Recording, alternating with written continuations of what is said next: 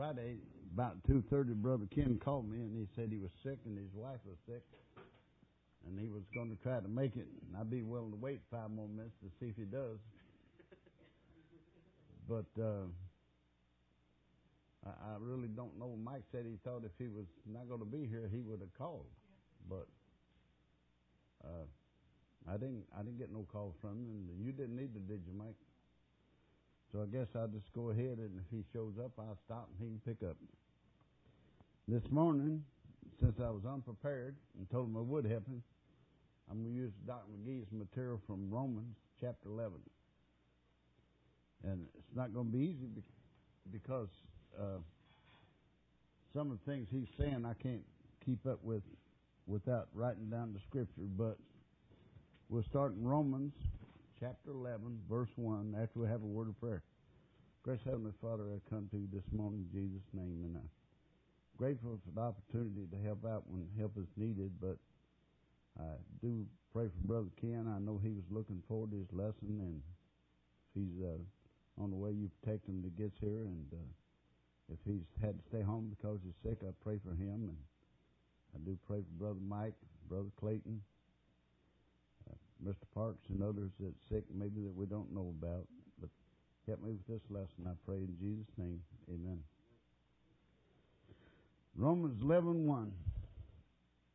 I say then, hath God cast away his people? God forbid. For I also am an Israelite of the seed of Abraham, of the tribe of Benjamin. Now, every time I read one of the verses in the scripture, and I'm just going to read what he says about it. What people is Paul talking about? Israel. In case the amillennialists might miss this, Paul is very specific. Paul himself is present proof. He is a true Israelite, genuine stock. He is descended from Abraham. He is from one of the 12 tribes of Israel. Benjamin, one of the 2 tribes that never succeeded from the nation. He was 100% Israelite. God forbid is more accurately, let it not be. It is a strong negative. From the form of the question demands a negative answer. God has not cast away Israel as a nation, and I think we all can say amen to that. In verse 2.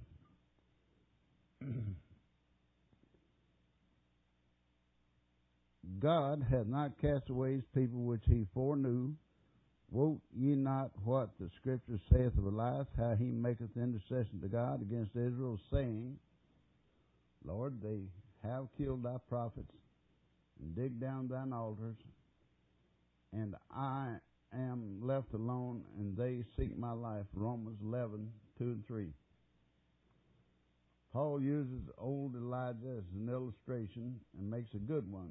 Elijah stood for God, and he stood alone. How I admire that man standing alone for God against 450 prophets of Baal. And Elijah goes to the Lord to complain. He says, Lord, I am all alone. I am the only one left. And God says, wait a minute, you think you are alone, but you are not. What saith the answer of God unto him? I have reserved to myself 7,000 men who have not bowed the knee to the image of Baal. Romans 11:4. Elijah was totally unaware that God had been working in the hearts of 7,000 men. If there were 7,000 men who had not bowed the knee to Baal, then it follows that there were about twice as many women who did not did not bow the knee to Baal either. If you go by percentages, for the northern kingdom, this was a sizable remnant in the day of Ahab and Jezebel. And then, next verse 5. Even so then, at this present time also, there's a remnant according to the election of grace. Romans 11:5. God always had a remnant in Israel. That remnant today is composed of those Jews who have come to Christ. This is the reason Paul will say later that all Israel is not Israel. Verse 6, and if by grace, then it's no more of works, otherwise grace is no more grace. But if it be of works, then it is no more grace. Otherwise, work is no more work. Romans 11:6. In other words, grace and works represent two mutually exclusive systems. They are diametrically opposed to each other. The remnant at this time is composed of those who are not saved by works or by merit. They are saved by the grace of God. The future purpose of God from the day Paul wrote down to the present concerns their will, except those who will accept Christ. What about those who do not accept Christ? Well, the remainder of Israel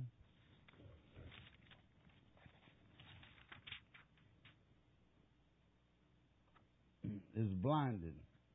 It is important to notice that they were hardened because they failed. They did not fail because they were hardened. A lot of folk get the cart before the horse. In fact, they get the horse in the cart, and it doesn't belong there. Now, let me just stop. You know what I'm doing. Does anybody have any questions, any comments about his?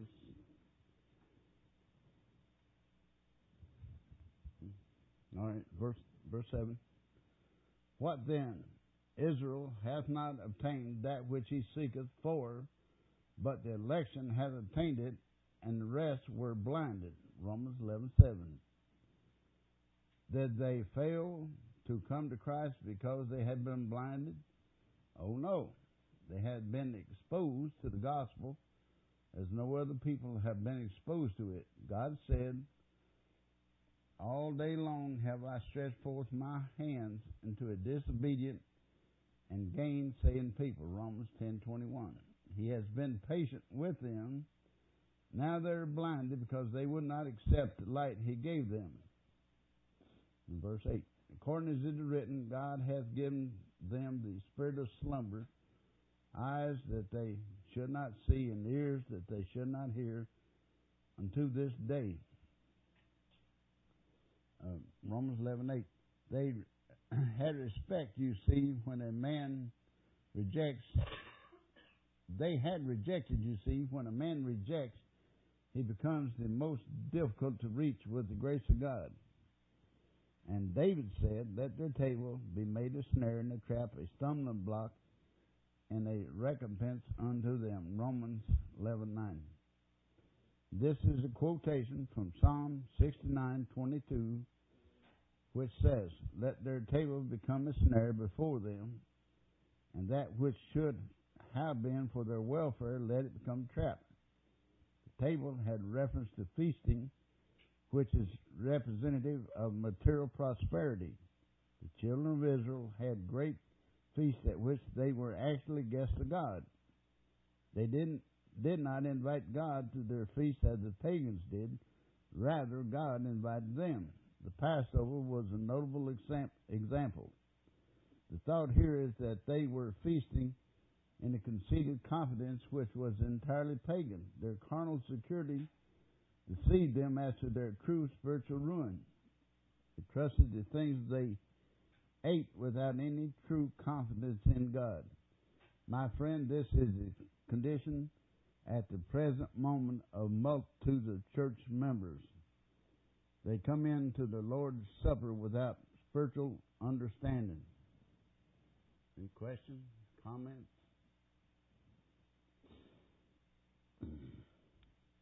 Verse 10. Let their eyes be darkened, that they may not see, and bow down their neck always. Romans 11:10. God gives light in order that men might see, but if they are blind, they will not see. The light reveals the blindness of multitudes today. I'm amazed that so many intelligent people do not seem to understand what the Bible is all about. He says the reason for setting aside the nation Israel. The nation Israel was set aside for the salvation of the Gentiles. Paul deals with this in the following section. I say then, have they stumbled that they should fail? God forbid, but rather through their fall, salvation is come to the Gentiles, for to provoke them to jealousy. Romans 11:11. In other words, I say then, did they stumble in order that they might fall away with the thought? That's not it. But by their false step, salvation has come to the Gentiles to provoke Israel to jealousy. Now Paul opens this verse with the same engaging inquiry as he did verse 1. Do you remember that he raised the question, hath God cast away his people? His question is, have they stumbled in such a way that they will not rise again? The answer is an emphatic negative. Their fall has enabled God through his providence to open the gates of salvation wide to the Gentiles. The Jew will see the reality of salvation of the Gentiles, that they are experiencing the blessings of God, which the Jew thought could come only to him. This should move him to emulation, that not jealousy, as we define it. In our trips to Israel, we have had several guides who were Jewish. They were puzzled that we were so interested in things that are Jewish in the nation, Israel. They marveled at that. I have visited other countries and enjoyed them. I enjoyed England because some of my ancestors came from there, that area. In Egypt, I saw the pyramids and that great hunk of rock there, and now that I have seen it, I don't want to see it again. But I have an interest in Israel that is not equal to any other nation. The Jewish people don't understand this. One Jewish guy talked to me about it. He said, I want to know why these things are so important to you. Now, if the fall of them be the riches of the world, and the mention of them, the riches of the Gentiles, how much more their fullness? Romans 11:12. Israel has been set aside. That is, God is not dealing with them as a nation at this time. When God does begin to deal with them, they won't have any problem with the Arab, with the conflict. That conflict will be completely resolved. Israel will not live in fear, because God has made it very clear that every man is going to dwell in peace and tranquility. But they shall sit every man under his vine, under his fig tree, and none shall make them afraid, for the mouth of the Lord of hosts has spoken it. That's Micah 4:4. Now, since their setting aside has brought the grace of God to Gentiles, what about the grace of God toward the Gentiles? After the Jews are received again, it will be multiplied. And James made this clear at that great council at Jerusalem. He said that God is calling out from among Gentiles a people for his name, just as he is calling out Israelites. Then God says, after this, I will return, and I will build again the tabernacle of David, which has fallen down. And I will build again the ruins thereof, and I will set it up, that the residue of men might seek after the Lord, and all the Gentiles from whom my name is called, saith the Lord, who doeth all these things. Acts 15:16, 17. And this is my reason for periodically making a statement that sometimes puzzles folk, that the greatest revival took place in the earth before the church got here. I use the word revival in the popular sense of a turning to God. A man by the name of Jonah went to the city of Nineveh and saw the entire city turn to God. It is true that there was a great turning to God on the day of Pentecost, which marks the beginning of the church, but what was the percentage? Pentecost was a feast in Jerusalem to which all male Israelites were required to go. There must have been several 100,000 Jews in the environs of Jerusalem. How many were saved? Well, judging from the record, there were probably about 10,000 who were saved after the first few days of preaching. That is actually a small percentage, and a greater revival since then took place in the Hawaiian Islands. The percentage there was probably 50%, but that was small in comparison to the days of Jonah. And I believe that the greatest revival will take place after the church leaves the earth. Actually, the church has not done too well. I believe that after the church has been raptured, multitudes of Gentiles will turn to God, not only in the Great Tribulation period, but in the millennium. Gentile nations will enter the millennium, and a great many of them are going to like the rule of Christ, and they will turn to God during that period. I believe this with all my heart. Any questions, comments? Earlier, the commentary, he had talked about how Arabs and the Jews would be peaceful. That's talking about Micah's reference that it's going to be in the millennium, right? I suppose so. But I didn't even read Micah. I just picked up the book and headed up here. And I enjoy teaching when I prepare it, but this short notice, I wasn't ready. I had a hard time yesterday and hard time this morning. But I'm sure you're probably right. And if you're wrong, it'll get straightened out in the future. I'm not saying you're wrong. I said if you're wrong. Okay. Where did I stop at? Verse 13 and 14, I guess. For I speak to you, Gentiles, inasmuch as I am the apostle of the Gentiles, I magnify mine office, if by any means I may provoke to emulation them which are my flesh, and might save some of them. Romans 11, 13, 14. Jonathan, I have a pretty good excuse. Do you see I don't have all four eyes? Yeah, where's your glasses? Car, 2 pair. I was trying to get everything, and I remembered the donuts, the book, the Bible, and forgot my peepers. Perhaps my translation will help you in the understanding of these 2 verses. But I speak to you Gentiles, inasmuch then as I, Paul, am the apostle of Gentiles, I glorify my ministry, if by any means I may move to emulation, that is, to provoke to jealousy them of my flesh, and may save some of them. In other words, Paul says, in effect, I am the apostle to the Gentiles. I rejoice in that. But as I preach to the Gentiles, I hope I will move many of my own people to turn to Christ also. Paul, you remember, wrote to the Corinthians and to the Jews, to the Jews, I have come as a Jew, that I might gain the Jews. To them that are under the law, as under law, that I might gain them that are under the law. 1 Corinthians 9, verse 20. Now this is the reason that Paul went to Jerusalem with his head shaven and under an oath. He was trying to win his people to Christ. Should he have done this since he lived under grace? Living under grace means that he could do it if he wanted to.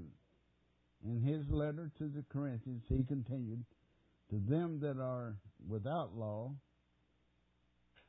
as with law, without law, being not without law to God, but under the law to Christ, that I might gain them that are without law. 1 Corinthians 9:21. In other words, he was obeying Christ. Then Paul says, to the weak became I as weak, that I might gain the weak. I made all things to all men, that I might by all means save some. 1 Corinthians 9:22. He was first of all fulfilling his office as an apostle to the Gentiles, and in so doing he was trying to move his Jewish brethren to turn to Christ. Some turned to Christ, only a few, but some. And all this, Paul was fulfilling the ministry, and God was accomplishing his purpose in this age with both Jew and Gentile. I understand the satisfaction Paul felt in doing what God has called him to do. God has a place for you, my friend. He may want you to get busy and teach a Sunday school class, do personal work, or reach people through a business enterprise, or he may want you to support another who is really getting out the Word of God. Whatever it is, you will experience great satisfaction in doing what you are confident God has called you to do. And right there, I'm not sure.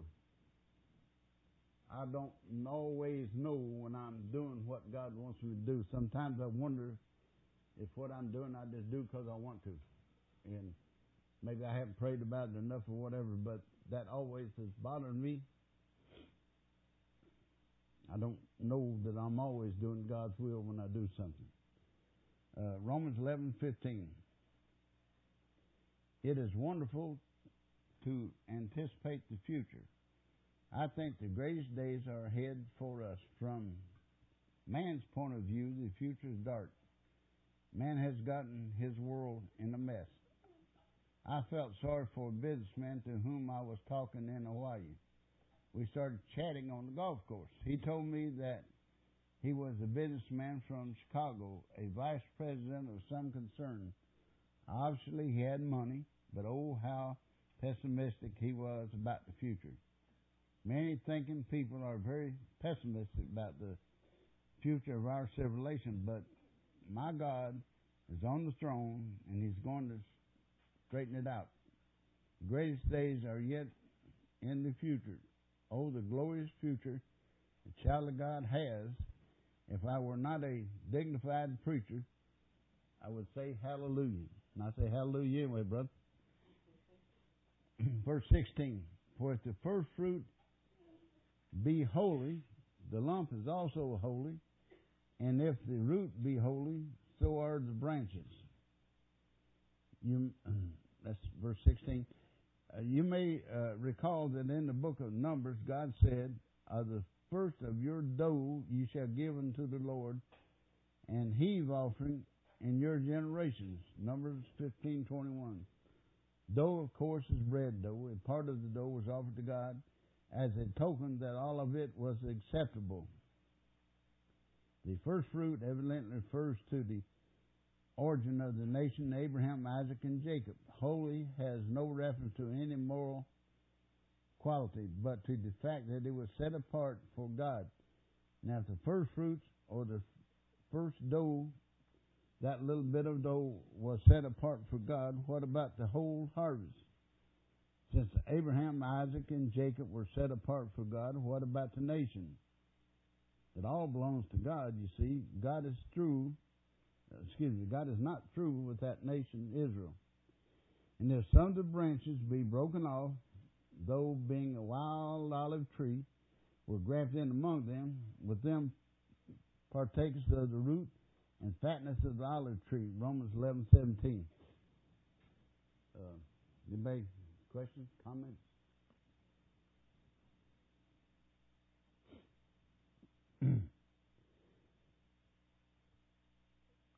You and I benefit because of the nation Israel. That is the reason I could never be anti-Semitic. I owe too much to them as a nation. Boast not against the branches. But if thou boast, thou bearest not the root, but the root thee. Thou wilt say then, the branches were broken off that I might be grafted in. Romans 11:18 and 19. If anybody don't have no comment, I got one. Not being as smart as some people, it took me a while to figure out what anti-Semitism was, but that it can't be anything but the devil. You agree? Don't agree. Well, if you hate a Jew, don't you think that's wrong? Absolutely. I think it's of the devil. Not too long ago, maybe 15 years ago, 16 years ago. There was a man out of Georgia.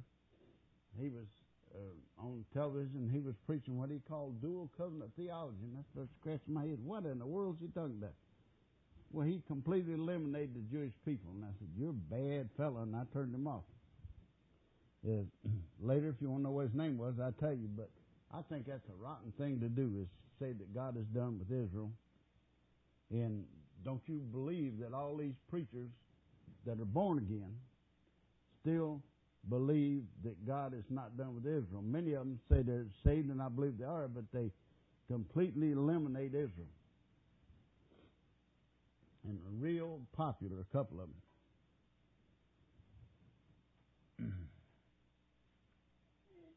Okay, before I started talking, where was I at? Romans 11:17 or 18? Romans 18. All right. How about 18 and 19? Okay.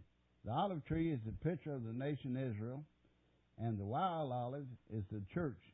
Everything you and I have is rooted in the fact that God called Abraham, Isaac, and Jacob, and that out of the nation Israel He brought forth Jesus Christ, our Savior and our Lord. Amen to that. Well, because of the unbelief, they were broken off. Thou standest by faith. Be not high-minded, but fear. Romans 11:20. The important thing is that they were set aside because of their unbelief. Oh, my Christian friend, do you not stand before God on your merit, your church membership, or your good life? You stand on the basis alone, your faith in Jesus Christ. Now Paul gives a word of warning. If God spared not the natural branches, take heed lest He also spare not thee. Romans 11:21. Since God did not spare the nation Israel when they apostatized, the argument is that He will not spare an apostate church. I am more and more convinced that the church, which is based on the philosophy of ritual or some sort of,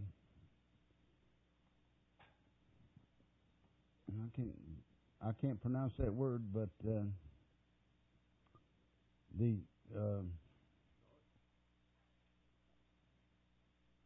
GYROFLECTION, gyroflexion or something. The type of the church which was designated in the 3rd chapter of the book of Revelation as a church of Laodicea will go into the great tribulation.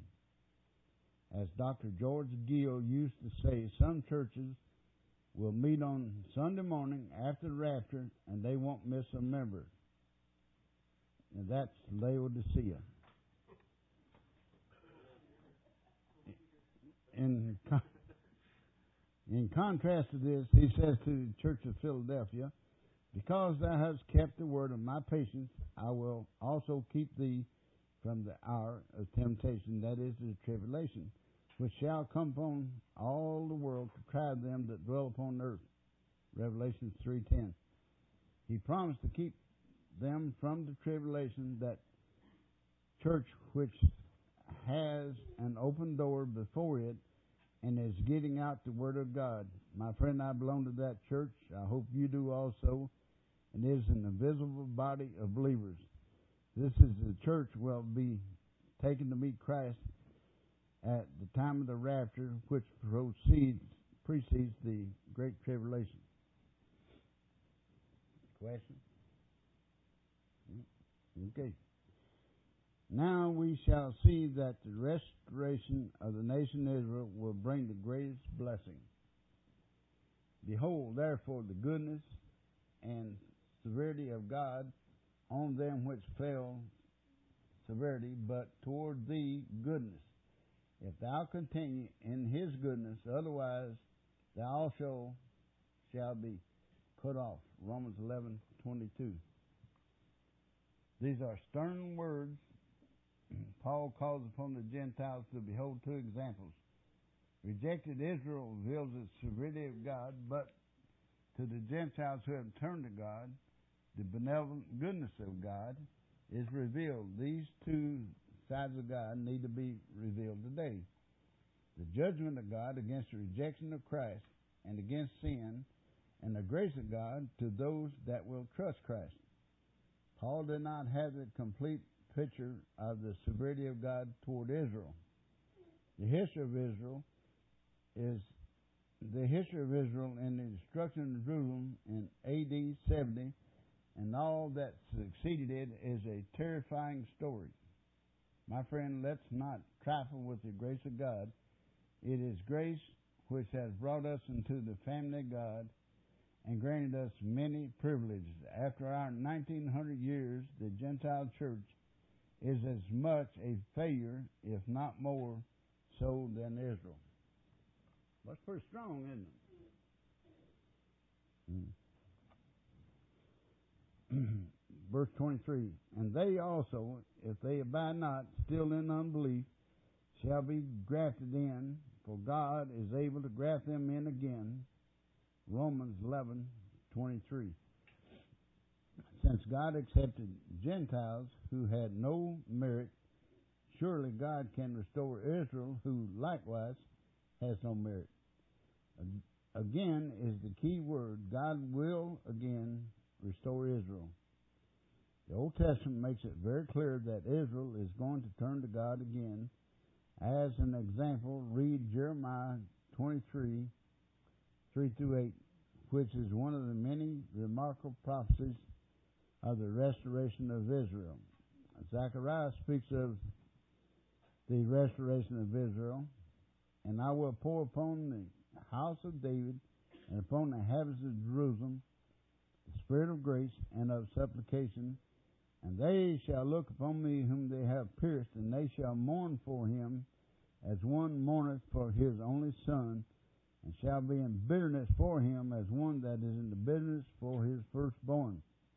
Zechariah 12:10. This will be the great day of atonement. They'll turn to God in repentance, and God will save them just as He saves us by His marvelous, infinite mercy and grace. Now, verse 24. For if thou wert cut out of the olive tree, which is wild by nature, and wert grafted contrary to nature into a good olive tree, how much more shall these which be the natural branches be grafted in into their own olive tree?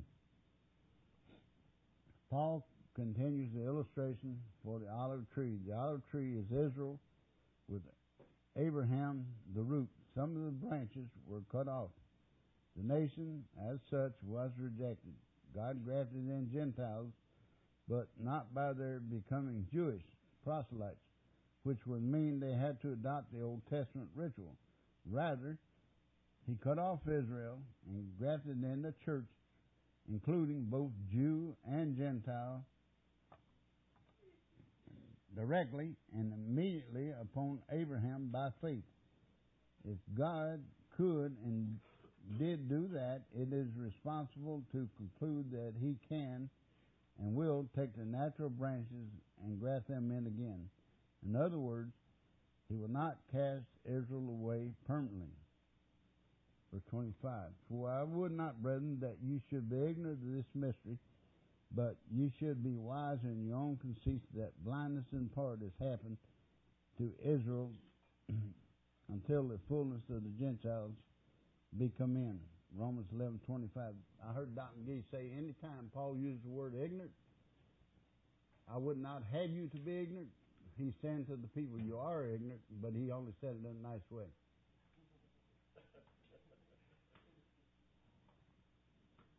So I get it when people are coming at me in that fashion.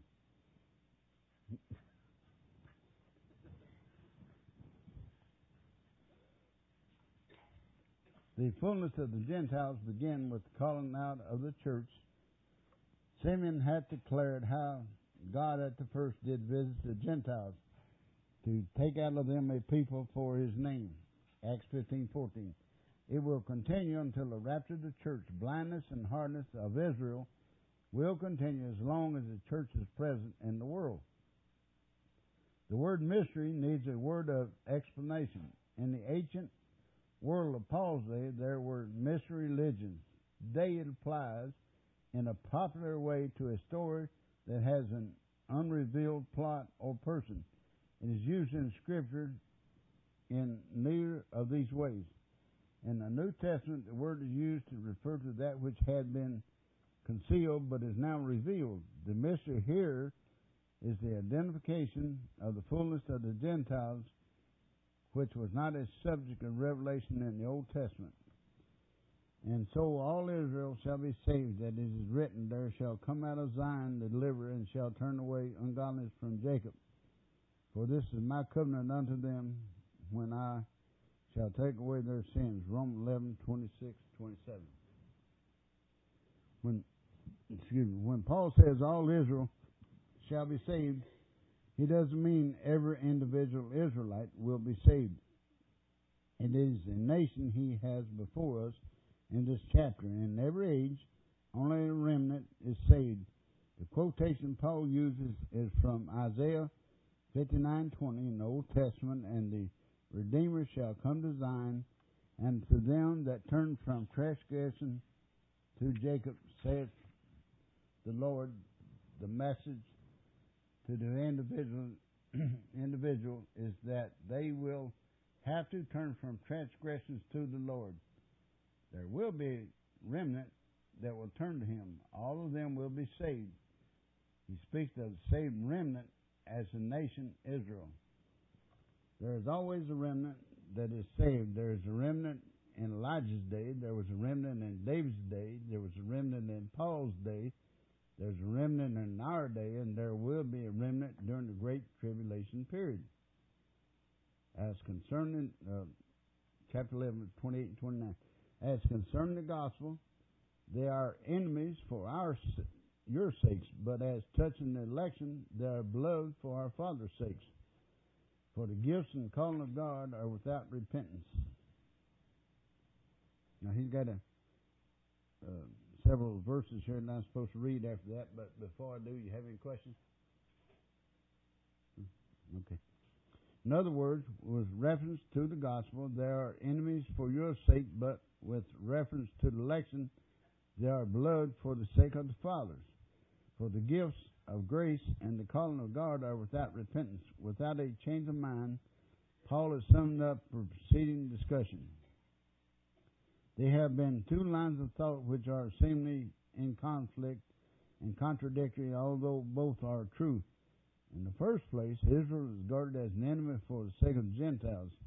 That is so, the gospel can go to the Gentiles. On the other hand, they are beloved for the sake of Abraham, Isaac, and Jacob. Therefore, a Christian cannot indulge in any form of anti-Semitism.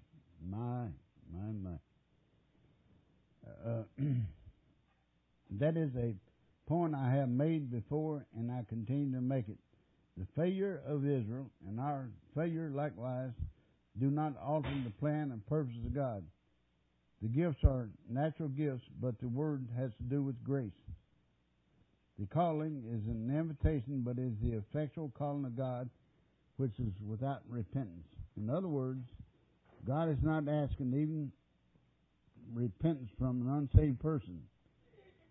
The calling of God does not require any human movement. From God's viewpoint, it is without man's repentance and change of mind. Some folk think that they have to shed tears in order to be saved. Now, certainly shedding tears could be a byproduct of an emotional person who turns to Christ, but the tears have nothing in the world to do with your salvation. It is your faith in Christ that saves you, and neither is your faith meritorious. It is Christ who is meritorious. Your faith enables you to lay hold of Him. 30 and 31, I guess we could stop. What do you think? A little bit early?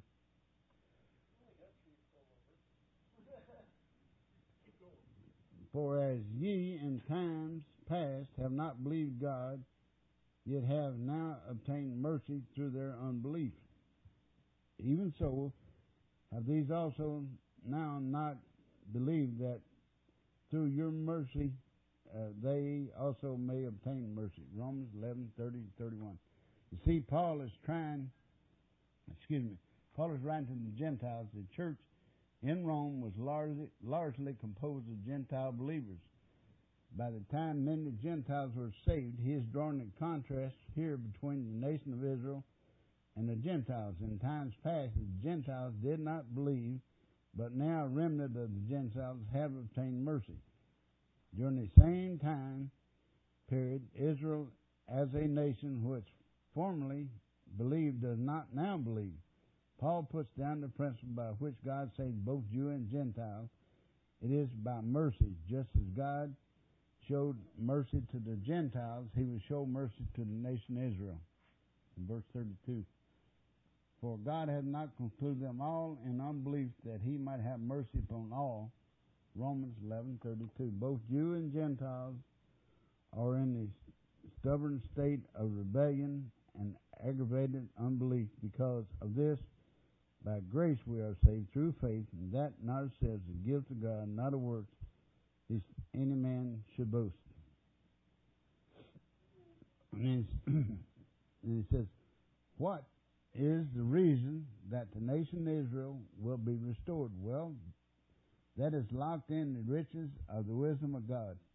My friend, let's rest on the fact that what God is doing is wise, it is right, and it is the best that can be done. You and I have an old nature and questions God when he makes a decision. I've heard many Christians say, why are the heathen lost when they haven't heard the gospel? God has no right to condemn them. My friend, God has every right imaginable. He is God, and what he is doing is right. If you think it is right, you think it is wrong, and if you don't think he is being smart, you are wrong. God is not stupid. You and I may be stupid, but God is not. Oh, how we need to recognize this, of the depth of the riches, both the wisdom and knowledge of God, unsearchable are his judgments and his ways finding out. Romans 11:33. I'm going to stop. Well, I'll lend you my book. Gracious Heavenly Father, thank you that people do enjoy Dr. McGee, even though it's secondhand. I pray for Ken Whitworth. I was hoping that he would get here. I pray for the people that are here. I pray for the visiting pastor. Pray for our pastor's way when he travels home. Pray for all the brothers and sisters here, especially the ones that's sick and hurting. Brother Mike, Brother Clayton, and Brother Parks, and many that may have not said anything. Lord, thank you in Jesus' name. Amen.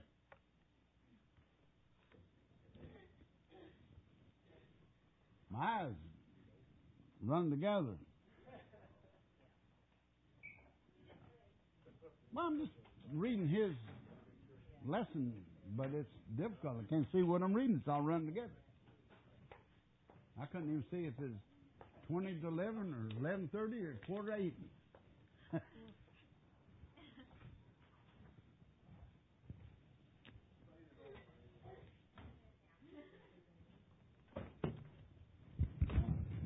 This thing is probably still longer than I'm talking.